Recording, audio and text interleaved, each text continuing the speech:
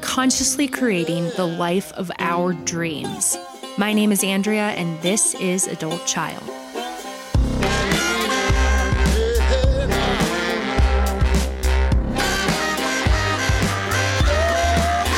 What you holding on to? Just let it all go. What's making you slow now? Just let it all go. Welcome back to Adult Child, where we take a deep dive into the impact of growing up in a dysfunctional family. And today, back by popular demand, we are diving deep with TJ Woodward. You remember TJ from episode 4, where we talked about conscious recovery. If you haven't listened to that episode, you need to do so. But today, TJ is here to discuss his most recently published book, Conscious Creation. This is a 5-step process of creating the life of your dreams. And I think that this is a much more powerful and effective process than your typical manifestation or law of attraction practice. I think that this process really embodies what I believe to be adult child recovery. So this is a damn good book, and this is a damn good interview. So a few days ago, I received a message from a listener saying that she was in the midst of her adult child bottom, and that she was in a lot of pain.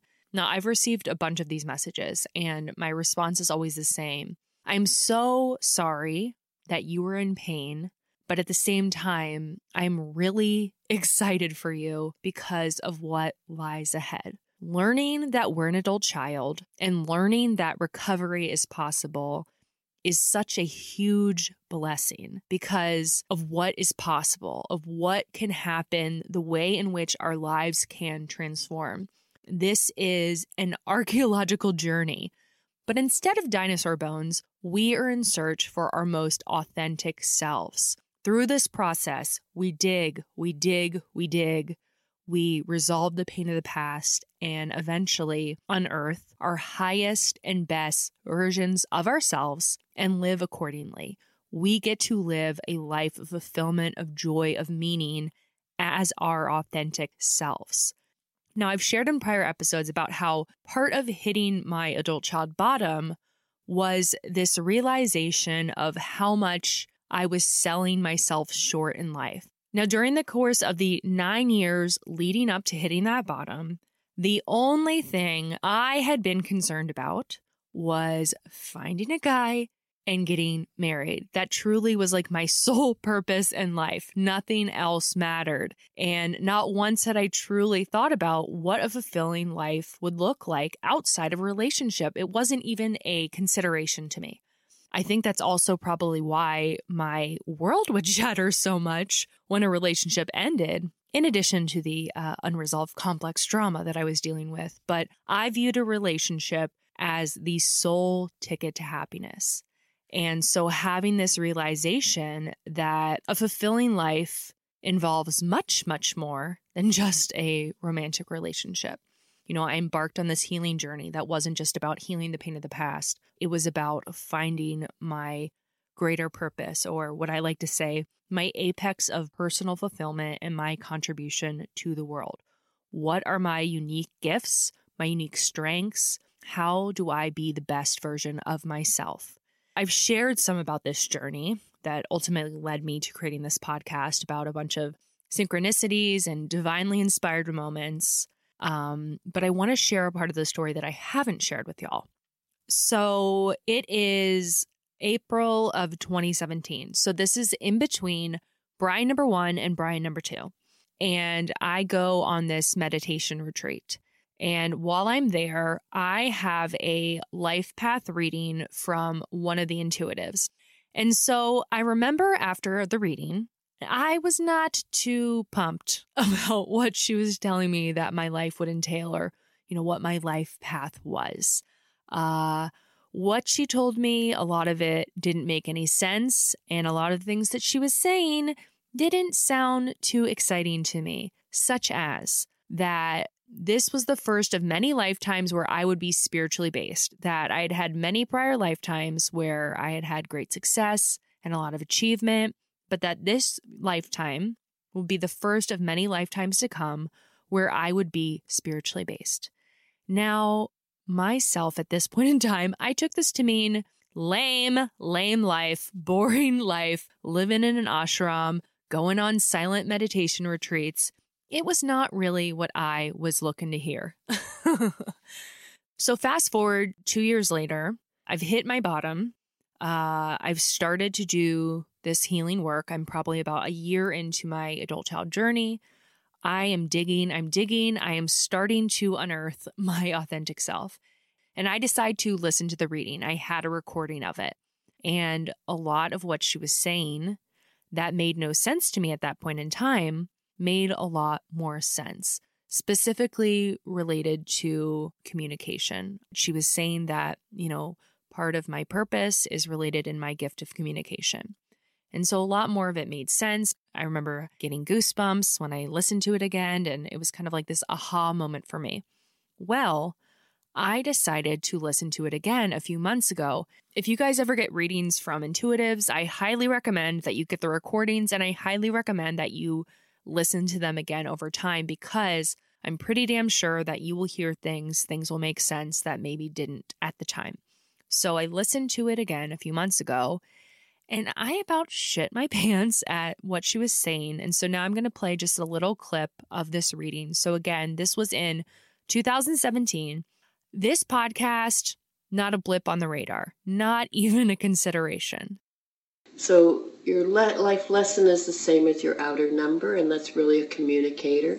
You have this amazing gift of communication, and you're a master communicator, meaning that you can gather information and translate that to others in a way that they can actually receive it and find it useful. They can understand and put it to use in their life, whereas somebody else couldn't really give that communication to them. It's not just communicating information, but in a way that can relate. Be received. Right, the way that will be helpful. Your vocation, your avocation come together under the 70, meaning you're really looking for that one thing or that way of walking in your life that allows you to earn your living doing the things that bring you personal fulfillment. Right? Not just earn money. You're looking for the intangibles this time around. In the past, you gathered your position and your money were about material achievements, education and wealth and whatever was there, the power of that. But you already have that within you. You know how to do that. And you will achieve all those things. But the missing component is the spirituals, meaning that the only thing that's going to fulfill you is the intangibles. That what happens when you see somebody transform, when you see somebody that's been disempowered suddenly learning how to stand on their own 2 feet, when you can communicate in a way that influences a person's life and makes their life better, there's your fulfillment, you see. And you can earn your living in the things that fulfill you, but they must be spiritually and creatively based. Okay? It will be in the field of communication. Now, another thing that she said to me was that I don't realize that I have these unique gifts, but that one day I will. And she was right. And that is solely because of this adult child healing, resolving the pain of the past, reprogramming the faulty programming of my childhood. I had to dig away to find my authentic self, to discover my unique gifts, to figure out my greater purpose. Now, I'm still digging, y'all. I mean, Judy said in that my advocation and my vocation need to be the same. That has not happened yet. But guess what? You can help me get there by making a donation, by joining the Patreon, by giving me a 5-star rating on Apple Podcasts, by telling everyone and their moms about this podcast. Yes, I will take any opportunity for a shameless plug.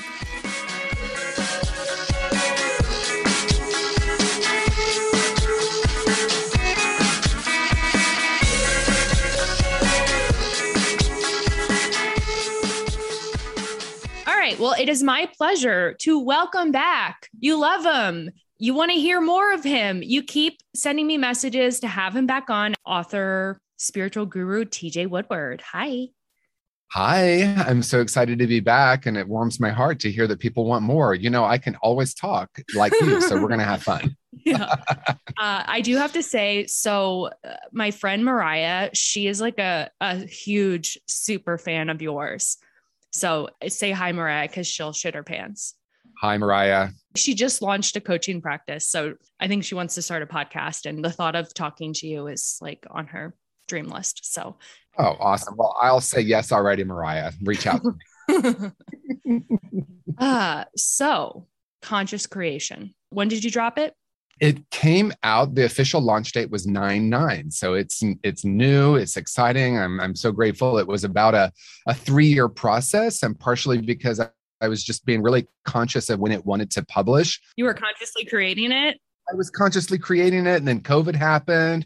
So I hit the pause for a while and just, worked behind the scenes on it. Nice. Well, I thought we could start initially with just the end goal, which is the awakened life. So how do you define that?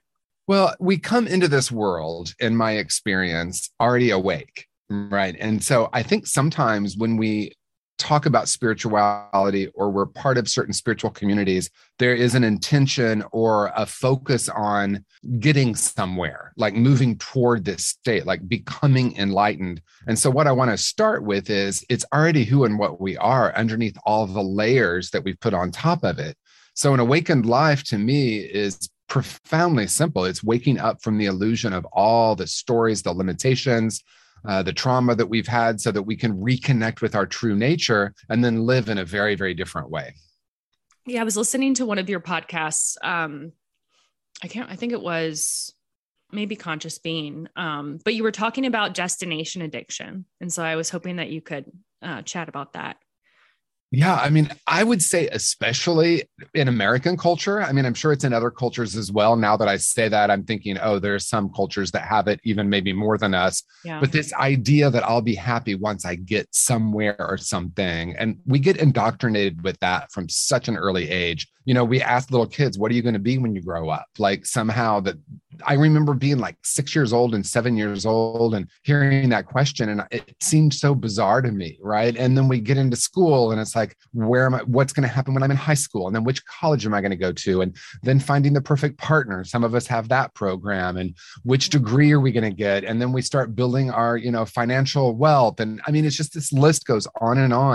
And I think there's this idea that once we attain a certain level of success in the outer world, that we're going to be happy. And I think it's an addiction of thinking, once I get that, I will be okay. And so we're really looking at how we flip that script completely and say, what if I'm perfectly okay the way it is right now? And then I'm not holding on so tightly to an outcome, and I can become actually a much better creator of my own life that way. Well, what if the way you are right now is, how do you counter that with like being a bum and just not doing anything?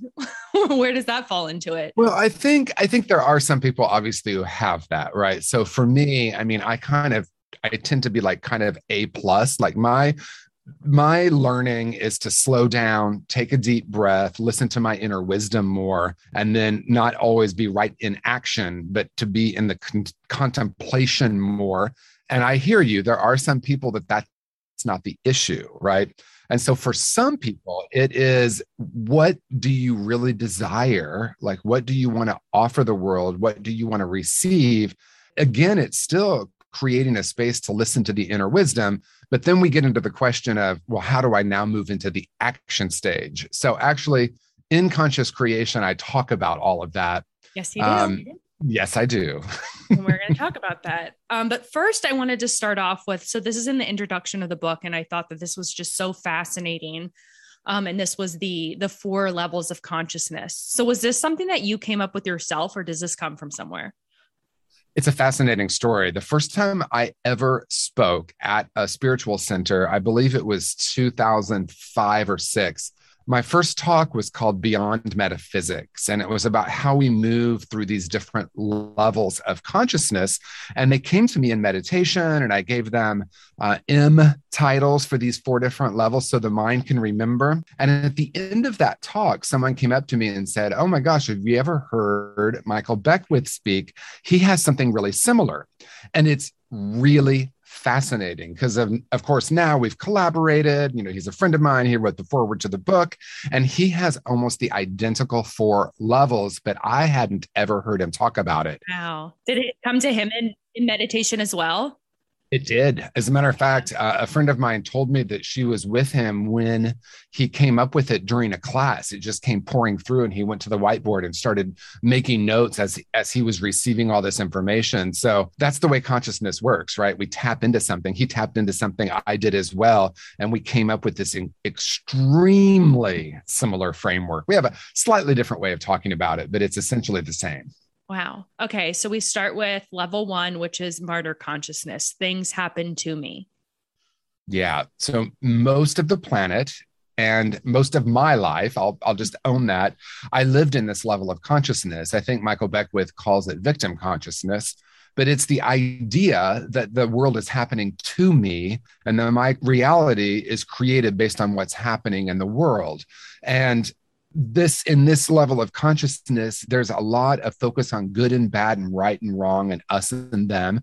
We can see a lot of religion lives there. A lot of school systems live there. Certainly governments live there. And this is where we really have a lot of conflict and war, because the idea of ownership lives very deeply in this. This is mine, not yours, or I am right and you are wrong. And boy, do we see that playing out in our culture right now. Mm-hmm. Tell me about it. And so then next level, we have magical thinking consciousness. So I make things happen. Yeah. So we move from things happen to me to I make things happen. And the primary focus of this level of consciousness is the mind, right? We understand.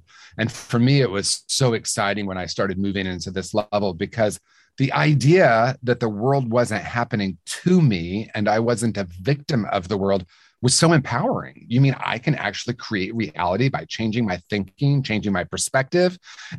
And so this level takes us out of that victim mode and into looking at us as the creator, right? Oh my gosh, I can actually start to manifest. This is where we hear a lot about the law of attraction. Yeah, I was going to say The Secret is kind of that level. Yeah, that's very much so where a lot of The Secret lives, for sure.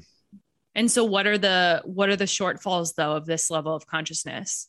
I think what happened for me in my life is that it was really fun and exciting, and I learned how to create my life and move out of victim, but it left me wanting more, partially because it felt like an all about me stage. Now, that may not be true for everyone. It was really true for me. It was like, oh, I need to manifest all the goodies, right? The house, the car, the hot boyfriend. I mean, all of that stuff was what I was manifesting with the vision board. But there was a place where this is where the destination addiction really comes in. I manifested all of it, but I was like, is this all there is? I'm not really contributing much to the world. It feels like I'm trying to take from the world. Nothing wrong with that, but there was definitely a longing for something more. And that's where I started to shift into what can I offer the world now? And how can I actually find deeper purpose? Mm-hmm, mm-hmm. And then and also too, I guess what comes into play is if you're unable to manifest what it is that you're, trying to manifest, and what happens when we don't see it working. Do we typically shift back into the martyr consciousness? Oh, 100%. Or as the kids say today, 1,000%. Right. It's so easy if we're trying to manifest and we're in this, what I call magical thinking stage, and maybe we have some success and then it doesn't seem to be working. So it might be easy to default back and say, yeah, see, what's the point? So if I hear myself saying like, what's the use, or am I ever going to break this pattern? Those kind of like sort of inner narratives are what allows me to see that I'm slipping back into martyr consciousness. And I want to also say it's really important to not be in judgment about these levels. Mm-hmm. All of us have the capability of living from all of them at any moment. So if I judge someone or myself for being in martyr, it actually keeps me stuck. So if I'm not manifesting what I want to manifest, I slip back into it, then I'm like, oh, wait, I actually do have the power to create my life. I've been noticing in the past few of my episodes that I keep saying 100%. So I guess I'm behind the times. I need to start saying 1,000%. I'm gonna keep with 100. I'm gonna keep with 100. I mean, yeah, there's 100, right? I mean, that's really technically right. Yeah, that's plenty. That's plenty. Okay, so now we're gonna shift into metaphysical consciousness. Things happen through me, or I let things happen. Yeah. So I talk about the four rooms: physical, intellectual, emotional, and spiritual. I talk about those a lot, and that's a framework that really works for me. And I didn't realize it in the beginning. Those four levels perfectly align with it. So as we move into this, stage 3, we would call it, we move into the emotional center. This is where we start to allow things to happen. We realize that we don't have to force or control things, that there's a natural rhythm to life. This is where we would start saying we surrender, right? I surrender my will. In some frameworks, we would call it like personal will and divine will. We start to say, oh, I don't have to force or make things happen. I can start to allow things to happen. This is the level where the conversation might start being centered in the heart. Like if someone has an idea of a God or a higher power, they might say like God lives within me or in my heart. There's a love frequency, but it still tends to be in many ways outside of ourselves, right? So I also have this little interesting thing about the four rooms, if you will. Stage 1 is really outside of ourselves. Things are happening to me. Then we move inside and say, no, I make things happen with my mind. Then we move into metaphysical, and it's like, oh, there is a divine energy all around me, and I'm here to channel that. So the word channel comes up, or, people use astrology in this room or this stage. People use tarot cards, or this is where we start to recognize there as a divine energy and that we want to connect with it. That would be a word you hear a lot at this stage: connect or connection. Yeah. So how does the magical thinking consciousness play into this role? Like, where does that still play in as far as manifestation, law of attraction? I would imagine there's still some of that. Yeah, I love your question, because I do think it's important to recognize that there are aspects of each of these levels that are incredibly useful. Mm-hmm. So I don't want to abandon what worked at this magical thinking level, for example, because the mind is incredibly powerful. It's something that we use as a tool to help us, if you will, manifest things in the world. The issue is when we're primarily or if we're living mostly in that stage, the mind begins to dominate, right? So at this third stage where we're living more in our heart, we use the mind as a tool. In other words, it's not the driver, it's in the passenger seat. Yeah. So now at the metaphysical consciousness, we're kind of bringing spirit in. For sure. This is the room of spirit. This is the room of paradox for me. As a matter of fact, it's kind of hard to talk about stage 4 or level 4. Mystical consciousness, we recognize everything as one. Right. We move beyond the ideas of good and bad and right and wrong, good and evil. These concepts, we aren't necessarily looking at our tribe anymore. We're recognizing, and if we're talking about a higher power, or we're recognizing we're one with it, right? Like Rumi said, we're not a drop in the ocean, we're the entire ocean in a drop. That's mystical consciousness. I'm all of it. And there's a lot of compassion that comes from that, because there's not a separate self. There's not a separate me. And so it becomes a little esoteric, but in practice, it's profound when I'm no longer viewing the world as separate from me, but I'm part of this divine movement that's always happening. It's just a completely different way of living. Yeah. What are tools? I mean, we talk about these 4 levels. What are the actions that one takes to level up? Well, I think it always goes back to a couple of core practices. First and foremost, mindfulness, meditation, spending time in the silence, learning how to listen to the inner wisdom. At stage 4 or level 4, we're purely aware of inner wisdom and inner knowing. We're tapped into that in a really profound way.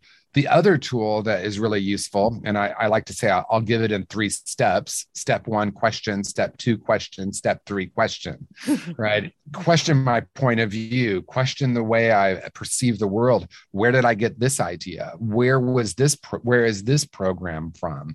What else is possible? So being in, like, for example, if I slip back into martyr consciousness and I feel myself doing that, I can catch that and I can start to question, wow, where did I get this idea about myself? Where did I get this idea because of my gender, my race, my age, all the different programs we have? We can start to question them. Yes. And we will be getting into that more when we go to step 2. So now I want to get into the meat of the book. So conscious creation, 5 steps. I think that they're all very important, but especially steps 1 and 2 are so relevant for the audience of this podcast. So step 1 is making peace with the past. And one thing that I love that you say, in my experience, we cannot consciously create the life of our dreams until we make peace with the past. And so, step 2 is overcoming core beliefs, which we'll get to. But I guess what I want to ask you is, how does that differ from overcoming core beliefs? Like what does that mean to make peace with the past in your words? So I've given the 5 steps an acronym to MOVIE, MOVIE, because it's a recognition that we're holding the projector and that we're viewing the world through this lens.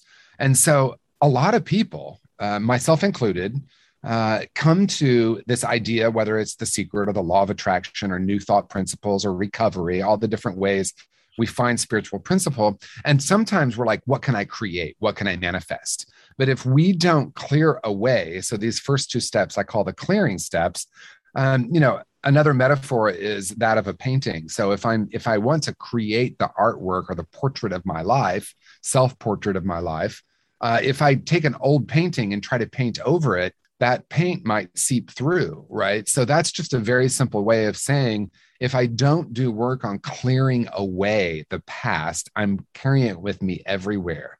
So I learned at one point very, very deeply, right? It wasn't a thought, it was an experience, that it's not so much what happened, it's what I decided about what happened that creates what I call reality. So those are those first 2 steps, and you're naming it. They're very interlinked, right? I mean, in a way they're separate, but in a way it's one process. It's like, what happened?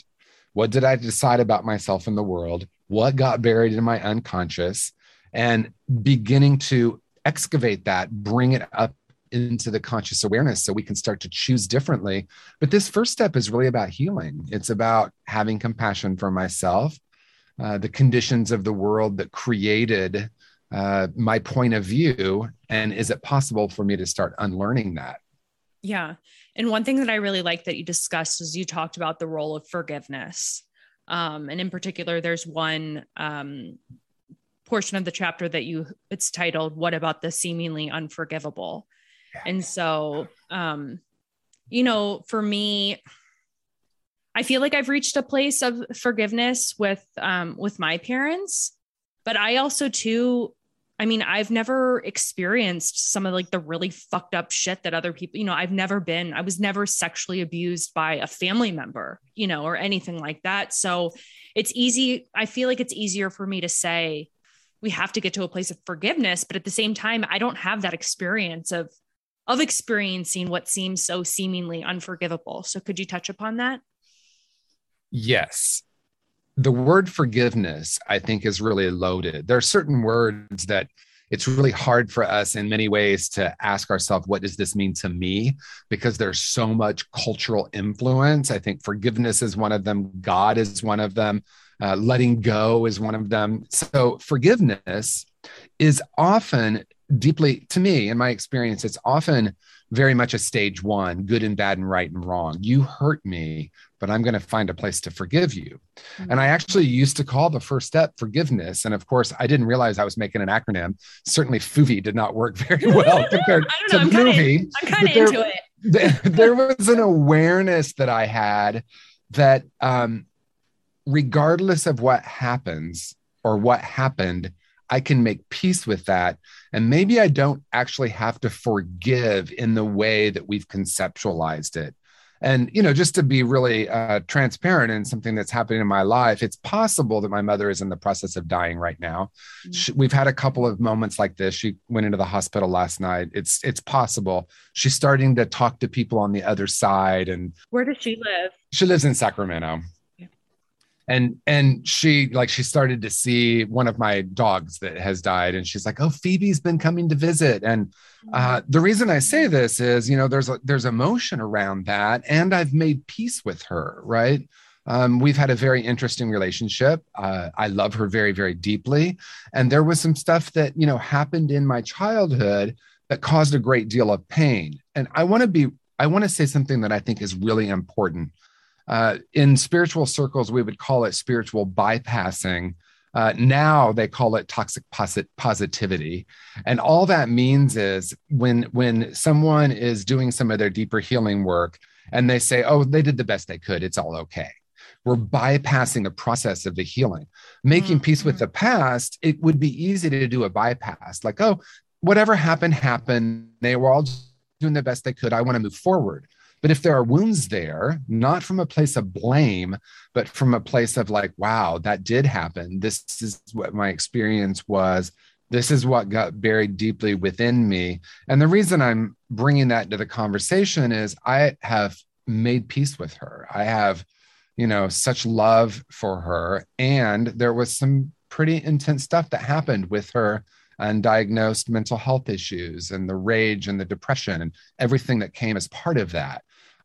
And so that's a very long-winded way of saying there's a subtle but profound difference when we shift from forgiveness to making peace. Yeah, that's so interesting. It's reminded me of this conversation that I had with my dad several years ago, where we were talking about me being in therapy and him just like essentially saying like, "You just have to get over it," Right. You just get over it. And I'm like, that's your problem. It doesn't work that way. That's so interesting too. And what was coming to mind a lot is with this making peace with the past, that it's not only, clearing that away to create the life of our dreams, but also the role that plays in that. You know what I mean? Like, I think that there's meat in that, and there's gifts in that, and there's like strengths that come from those difficult experiences that I think we then utilize in the life of our dreams, Well, that's exactly it. Right. So thank you for bringing that point up. That was the point I was headed toward and then derailed the conversation. But if it weren't for my mother, conscious recovery would never exist. Right. Because I wouldn't have had my life experiences that led me to this understanding of core false beliefs. Conscious creation wouldn't exist because I came to this by those early woundings. Yep. But the key is to not bypass it, right? And then also not to go into blame, because blame it seems like a part of the process. I don't know if that's true for you. It was for me. At first, my parents were perfect. I had the perfect childhood. They were not at fault. And then like 6 months into my recovery, they were horrible and they were to blame for everything. And then, another year later, I'm like, "Oh, they did the best they could," but not from the bypass place or the, as we say, toxic positivity, but from the place of, wow, that's genuinely true. And those experiences made me who I am today. Mm-hmm. And it's not either or, it's both and. I have that as a concept, and I allow myself to feel and heal that which needed to feel and heal. I think sometimes our mind thinks it's either this path or it's that path. You either just get over it and move on, or you get stuck in the past. And it really isn't those two extremes. It's a dance of all the different layers of this conversation of how we actually make peace with our past. Exactly. That's beautiful. So step 2 is overcoming the core beliefs. And in this podcast that I was listening to yours, you were talking about these questions as far as how to look at this. I guess my first question is, I remember I posted something on Instagram a few weeks back, and it was about this. So the first was like, identify, what the core belief is. And then, where does this come from or whatever, but let's just start there. Like cause I had somebody ask me that, like, how do I even identify if there's a faulty belief there, I mean, for me, I guess it's come through therapy, but I don't know. For some people, how do they even figure that out? How do they even figure out what the faulty belief is? Okay, so there are a couple of things I want to say about it. I want to interject that I call them core false beliefs. Yeah. And believe it or not, the hashtag core false beliefs, I'm the only one using it because most people call them core beliefs, right? Are we allowed to use that hashtag? Do you have ownership over it, or can we make it a movement? We're going to make it. You hear that, guys? Make it a movement. Start it. Let's all start hashtag core false beliefs. It's going viral, baby. Yes. And if you feel so inclined, you can include me in your post with it. Yes, DJ. DJ core false beliefs. And I want to bring into the conversation that there are lies that we've picked up about ourselves. Yes. And move out of the idea that they're good or bad, but ask the question, what gets created, right? What gets created when I believe I'm unlovable? What gets created when I believe I'm broken? And to answer your question, the question of how we identify them is a big question, because there are many people who are absolutely aware. Oh God, there's this one belief, I've been carrying it around forever. For other people, it's like, I don't even know what you're talking about. Yeah. So if you in conscious creation, one of the things I got clear on, which I didn't do in my first two books, was I have these two characters, Sasha and Travis, and we walk through their experiences of how they use these 5 steps. And Sasha, she's the archetype of like the type A. She's the lawyer. Mm-hmm. She has her shit together. Let's just put it that way. And she's looking really good on the outside. She's a perfect example of someone who probably wouldn't be in touch with their core false belief. She's just like, I must win at all costs. So as we explore throughout the book, we realize that this idea that I need to be perfect came from a very, very well-meaning family. She's one of those people like, I came from affluence. I came from this great family. I went to the right schools. I played classic violin, right? All of these things that looked really good. And then in our work together, she realizes that when she was a straight A student and she got a lot of praise for that. And if she came home with an A- or a B, there was silence. And so in our work together, she realized she was aware that even though that was really well-intentioned, she decided she was unworthy in those moments that she didn't get the A. And the thing about core false beliefs that's important is we don't change them in our mind because they aren't really created in our mind. Mm-hmm. They're usually created at a very early age before our minds are even developed. So we actually bury them really deeply. The way I frame it is, in our deep subconscious or unconscious, we make these core decisions and that becomes a frequency. Mm-hmm. And often the strategy is the opposite of the core false belief. So that's what I'm always curious about with someone. So like if the strategy is high achievement, I'm not going to think I know what the core false belief is, but I might start exploring with someone the opposite of that. And that's what came true for Sasha. And then we can start to heal that instead of only focusing on this idea of perfection and achievement. Someone has anger issues. We send them to anger management classes and the message is don't be angry, but we want to look at what's underneath that strategy. What core false belief might be under there that this strategy is trying to manage. Mm-hmm. Yeah. So in this podcast, the questions that you had was, where does this belief originate? Which I feel like you just touched upon. What do I believe or experience when I believe this thought? When does it appear? And then the last thing that you said was, what would it take to be free of this? What do you mean by that? Well, I use these 4 questions and I use them in like conscious recovery groups. I use them in my practice with people. And then in the workbooks, I think probably those 4 questions show up in both conscious recovery and conscious creation. Where did it originate? What do I experience when I believe it? When does it arise or when does it get activated, formerly known as when does it get triggered? But this 4th question that you're asking is, you could ask it in 2 different ways. What would it feel like to be free, or what would it take to be free? And both of them are valid. So to start to explore first, what would it feel like if I were to be free of this belief? A lot of times we've taken on this as an identity.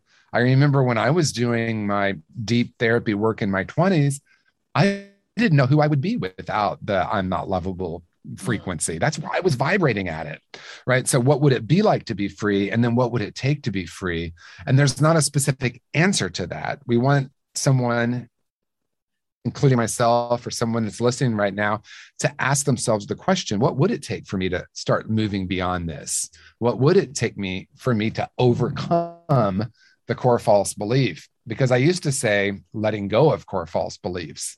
And now it's really overcoming them. It's not really about getting rid of them, but learning how to work with them really differently. Mm-hmm. Mm-hmm. So when we get to step 3, we're kind of starting to make things happen, right? We've just, what did you call it? The cleaning up steps. Clearing stage. Yeah. Now we're in the making stage. So number 3 is visioning. And so I was hoping that you could explain how visioning is different than visualization. Yes. So visualization, to go back to these 4 levels, this conversation, visualization primarily lives in the I make things happen stage, or what I call magical thinking. That's the vision board, right? Which really should be called visualization boards. But we decide what we want, and then maybe we make a vision board and put the pictures of everything we want. And then we do everything we can to manifest that, to become that, to create that. Visioning is completely different. It's to the best of our ability, letting go of any preconceived ideas about what my life needs to look like or feel like, spend time in the silence and listen very carefully to that inner wisdom. Now, I use Michael Beckwith's life visioning process. I give him plenty of credit in the book because it's so incredible. He's created these questions and this process. But the reason that I start with the making peace and the overcoming is, even if I'm doing a visioning practice, if I haven't cleared away a lot of my past and my core false beliefs, they're going to show up in the visioning process. So we want to be an empty vessel. That's the idea. And then we want to listen carefully. And it goes against a lot of what we've been taught. Dominate, crush, make it happen, smash that subscribe button. We even say things like that, right? It's like, this is much more gentle. It's allowing inner wisdom to reveal to us what we want to create, not what do we want to create? What's my thought about my life? And I can tell you this, if I would have only tried to create out of my mind, I would have limited myself dramatically. But visioning had something much bigger for me. And the great news is, in my experience, when we tap into vision, we also make a difference in the world. It's not, we talked about that all about me stage. This is when we start to ask ourselves the question, what's my deeper purpose here? Why am I really here on planet Earth? Let me listen carefully to that inner wisdom. Yeah, this was really good for me to read as well. I feel like with creating this, and the big vision isn't fully there, or it's constantly changing. But I think one thing for me is I'll get real frustrated that I don't have a clear end goal in sight. And there's almost like this feeling inside of me that I'm not going to get anywhere unless I have that. Right. It's like, I'm not going to progress forward unless I have that clear vision of exactly what it is that I want or where I want to be. But then realizing, just allowing the space just for the universe, my higher power to lead me, to guide me, and just see. Exactly. It doesn't mean that I don't do anything. I'm trying to stay focused on, the present and what I'm doing right now, and let's just see what the hell happens. Yep, exactly. And this is where we move into curiosity. Mm-hmm. And for some of us, that can be a really scary place to live. Yeah. I mean, I know, especially when I work with people in early recovery, one of the things I hear is, I'm not comfortable with the not knowing, or the unknown. Lack of control. Yeah. And this is really inviting us to move beyond the dominate and crush and make it happen, and into let me listen to this inner wisdom. And it's a really different way of living. And for some of us, for me, it was filled with a lot of anxiety in the beginning. And the idea, you hear people say well, what if I turn my will over to a higher power? What if this higher power takes me in a totally different direction? So it's kind of the same idea, but we're looking at the inner wisdom. And yeah, I may have to like really question a lot of my points of view, and I'm going to be asked to grow. And the importance of this step is that we don't launch right into action. We wait for step 4 to move into the action, but it's important to spend time really cultivating a relationship with this inner wisdom before we jump right into acting. And for some of us, that can be really scary in the beginning, but ultimately it's absolutely liberating. So I'd like to hear about your experience with this. I want to have you back on one day. I just want to hear about all of your most profound spiritual experiences, because I feel like you must have so many. But can you talk about this? Like, I guess, what was one of your most profound visioning experiences, and how did you know when you were ready to step into step 4, which is intention setting? Well, I'll share one that I write about in the book. When I had a spiritual community that I was the director of and I was the founder of, we dedicated ourselves to doing monthly visioning. And I kept getting a picture and an image of partnering with Michael Beckwith. I did not know him. I hadn't ever met him. I had barely even listened to his talks. I knew of him, of course, because he's this incredible figure. It just kept coming through. And I told my one friend who actually did know him, gosh, this has been coming through. And then I even had dreams. I had a dream one time. I've hardly ever told anyone this, so this will be great to tell. He pulled up in this red convertible in this dream and he said, "Get in, I'm taking you for a ride." And I remember just feeling so excited about it.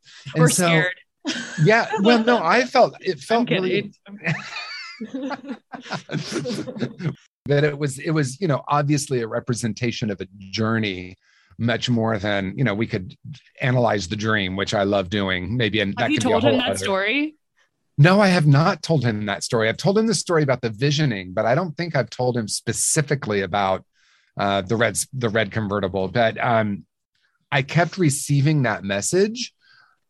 And I also know how it can be sometimes when we share those kind of messages, right? Because people will be like, oh, well, that's, they might have a judgment about that. So I just sat with it. I told my friend Joan, sat with it. And here's something that's really fascinating.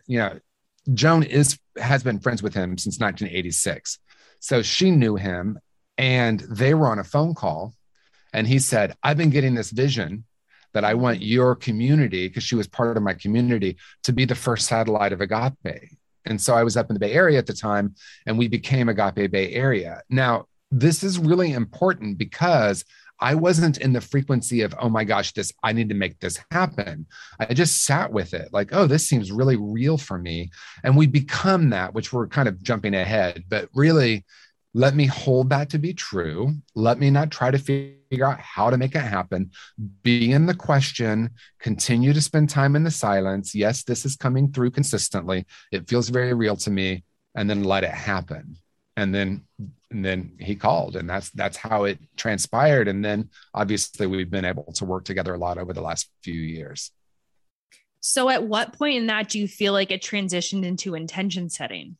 Well, in this particular case, it's a little tricky because, he called us and said, yeah, I want to do this. And so then we activate the mind, right? Then we activate the practicality. And to tell you the truth, this is where most people start, right? New Year's resolutions, make a list of what we want to create. And so once that vision was clear, and once he reached out to us, then we started looking at the quality of this, what wanted to be created. And then it became really practical. Obviously I talk about how this step originated, and my friend Gregory, who helped, really it's his, that I got permission to put it as part of the book, because it's very practical and it's very, very tangible. And so we just went into those steps of like, what do we need to do each week? What's the next step? How do we move toward this vision? Mm-hmm. So how would you explain what intention setting is? Is that action steps? Yeah. So it's when I first started working with this process, it was absolutely over a decade ago. I don't remember what year, but it was a long time ago. And I went to my friend Gregory, who is someone that is just extremely successful in many ways, not just, externals, but also someone I have a great deal of respect for.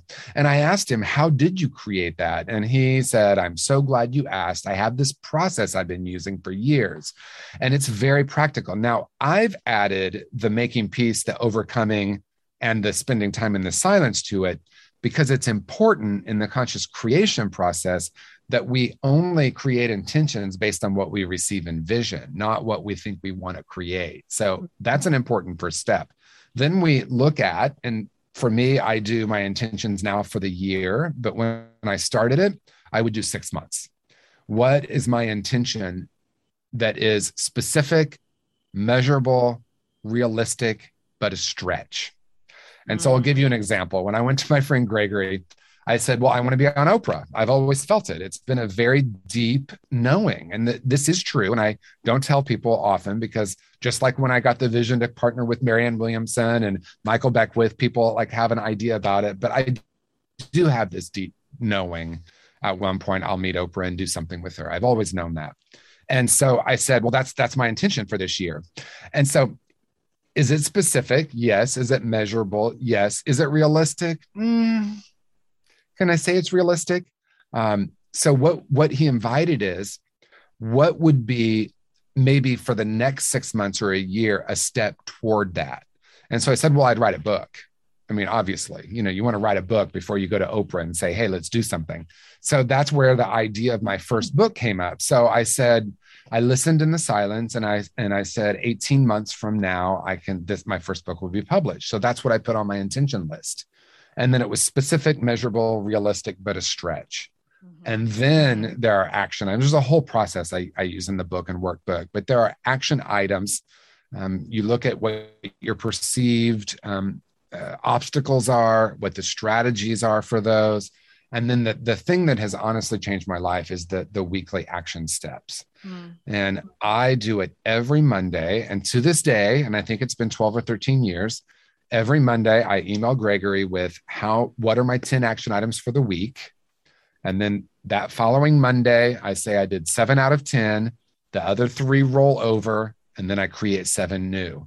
This has been life-changing because there's a discipline, or as Michael Beckwith says, a blisscipline about doing this, because it's moving me toward my ultimate vision, whatever that ultimate vision is. Okay. So then are the 10 steps typically, are they all related to one particular goal? No. So for me, I usually have, and I'm kind of making this up, but let's say 5 or 6 intentions for the year. Okay. Those are specific, measurable, realistic, but a stretch. And then the action items each week need to point to at least one of them. And usually they're kind of interwoven. It's not like they're separate. So every action item needs to point to one of them. And then it becomes a really clear guidepost of what those weekly action items are. Yeah. I could see one resistance to this being, well, that takes time, right? It takes time to come up with these intentions and to make these goals and stuff. And then that's taking me away from manifesting my, dream life. But it really is how, I that's definitely something that I've struggled with, right? It's like, oh, that takes time, but it's so crucial.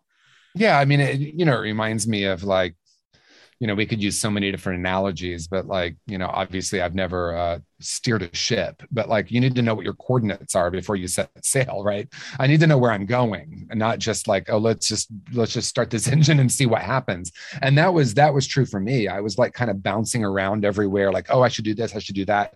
I have a little bit of the ADD thing going. So for me, it's allowed me to have focus. And the other thing that's really important here is, in the beginning, especially, but even today, to a certain extent, on Sunday evening, I'll be like, oh God, I didn't do those last 4, but I can do them right now. Right. So it gave structure to, gosh, I know I should send this email, to like, oh, let me just shoot this email out so I can check it off the list. So I found that like, just with a slight, I'm going to use the ship analogy again, but with a slight shift, the trajectory of where we're headed over time starts to have a dramatic effect. One important point to this is that we never go into shame or blame or guilt about what we didn't do. And it's important to have an accountability partner that celebrates that. Like I remember one time I did 3 out of 10 And I was like, oh, I only did 3. And Gregory was like, oh my gosh, congratulations, 3. You're amazing. Okay, so I know I don't have you for that much longer. So number 5, embodying the vision. What the hell's going on here? Okay. So embodying the vision is in some ways profoundly simple, but I'll have a little bit deeper conversation about it. Embodying the vision really is just becoming the frequency of that which you want to create. What do you want to create? Who do you want to be? You received these messages and visioning. You have given them these intentions. You're working on the action steps. And probably the most important action step of all is not really an action, it's a being. Let me be the frequency of that. Let me hold that. I was working with someone, I won't get into the details, but I was working with someone and we realized it's not really about right now. In this one case, it wasn't about what we're doing, but how we're being. A really practical example, many, many years ago when I opened my first business, I would imagine waking up, going to work, having my business. What did it feel like? What was the frequency of that? And then that does become magnetic. The deeper conversation here is that ultimately embodying our spiritual essence is really the deeper way to go, right? To know that I'm an infinite being and that there's a place within me that's not only unharmed and unharmable, but is capable of infinite possibilities. Being in that frequency and just noticing that what happens then, and then it doesn't become the law of attraction, but the law of radiance. I'm radiating this energy. I'm radiating this frequency. I do think sometimes, and I'll just name it, the law of attraction and The Secret get a bad rap because of the way people frame it. Like, oh, I'm magic. That's why I call that magical thinking. I'm magic. I change my frequency and the world responds or reacts. That may be true. But the deeper approach is I'm only going to be able to step into the life I believe I deserve.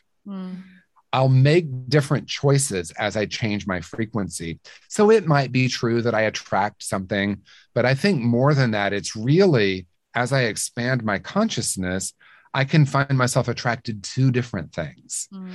What if it's all here and available, but I'm limiting myself based on my perspective or my point of view? Then I start to make different choices, and then I start to have dramatically different outcomes in my life. Well, I am all pumped up now. Awesome. I'm ready to go get shit done. Let's make it happen. Yes. Okay. Workbook and course. So is the workbook out yet, or when will that become available? Workbook is out. It's available on Amazon right now. Yeah. Is it only in hard copy or is it a Kindle version as well? It's not a Kindle version, but what I'm launching right now, so probably by the time this airs, it'll be ready, is my new course platform where I have the conscious creation, conscious being, and unharmable courses. And those include video, reading from the book, and writing assignments that are coming from the workbook. Nice. And so that's tjwoodwardcourses.com. And that will be live by the time this airs. I'm sure it'll be live. Yeah. And it says that I can order, it says if I order it today, the workbook, it'll be here by Friday. So that's pretty quick. Isn't that amazing? Thank you, Amazon. Thank you, Amazon. Taking over the world. Well, this has been amazing. I would ask where can people find you, but I'll put it in the show notes. We know where we can find you. And thank you so much for your time. And I know we'll be talking again. We sure will. We have so much to talk about, and I so appreciate you. And I just want to honor you and acknowledge the courage that I've seen you exhibit from our first conversation of having this vision for this podcast and what you've been able to do and the amazing guests you've had. I want to applaud that. And I think it's important to acknowledge, because it does take courage. It does take courage to step outside of our comfort zone and trust that there's something here energetically. And I just appreciate watching you thrive in that way. Thanks. It's been amazing.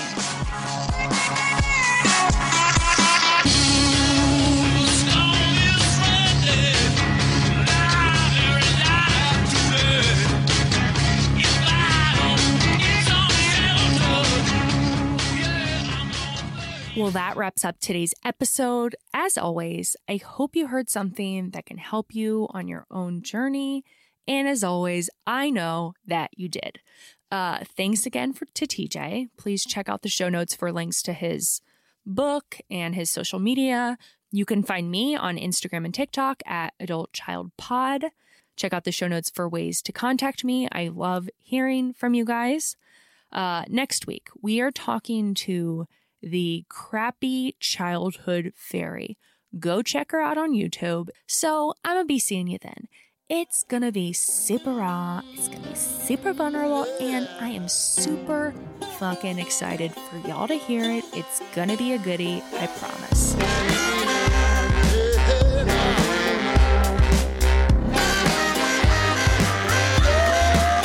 What you holding on to? Just let it all go.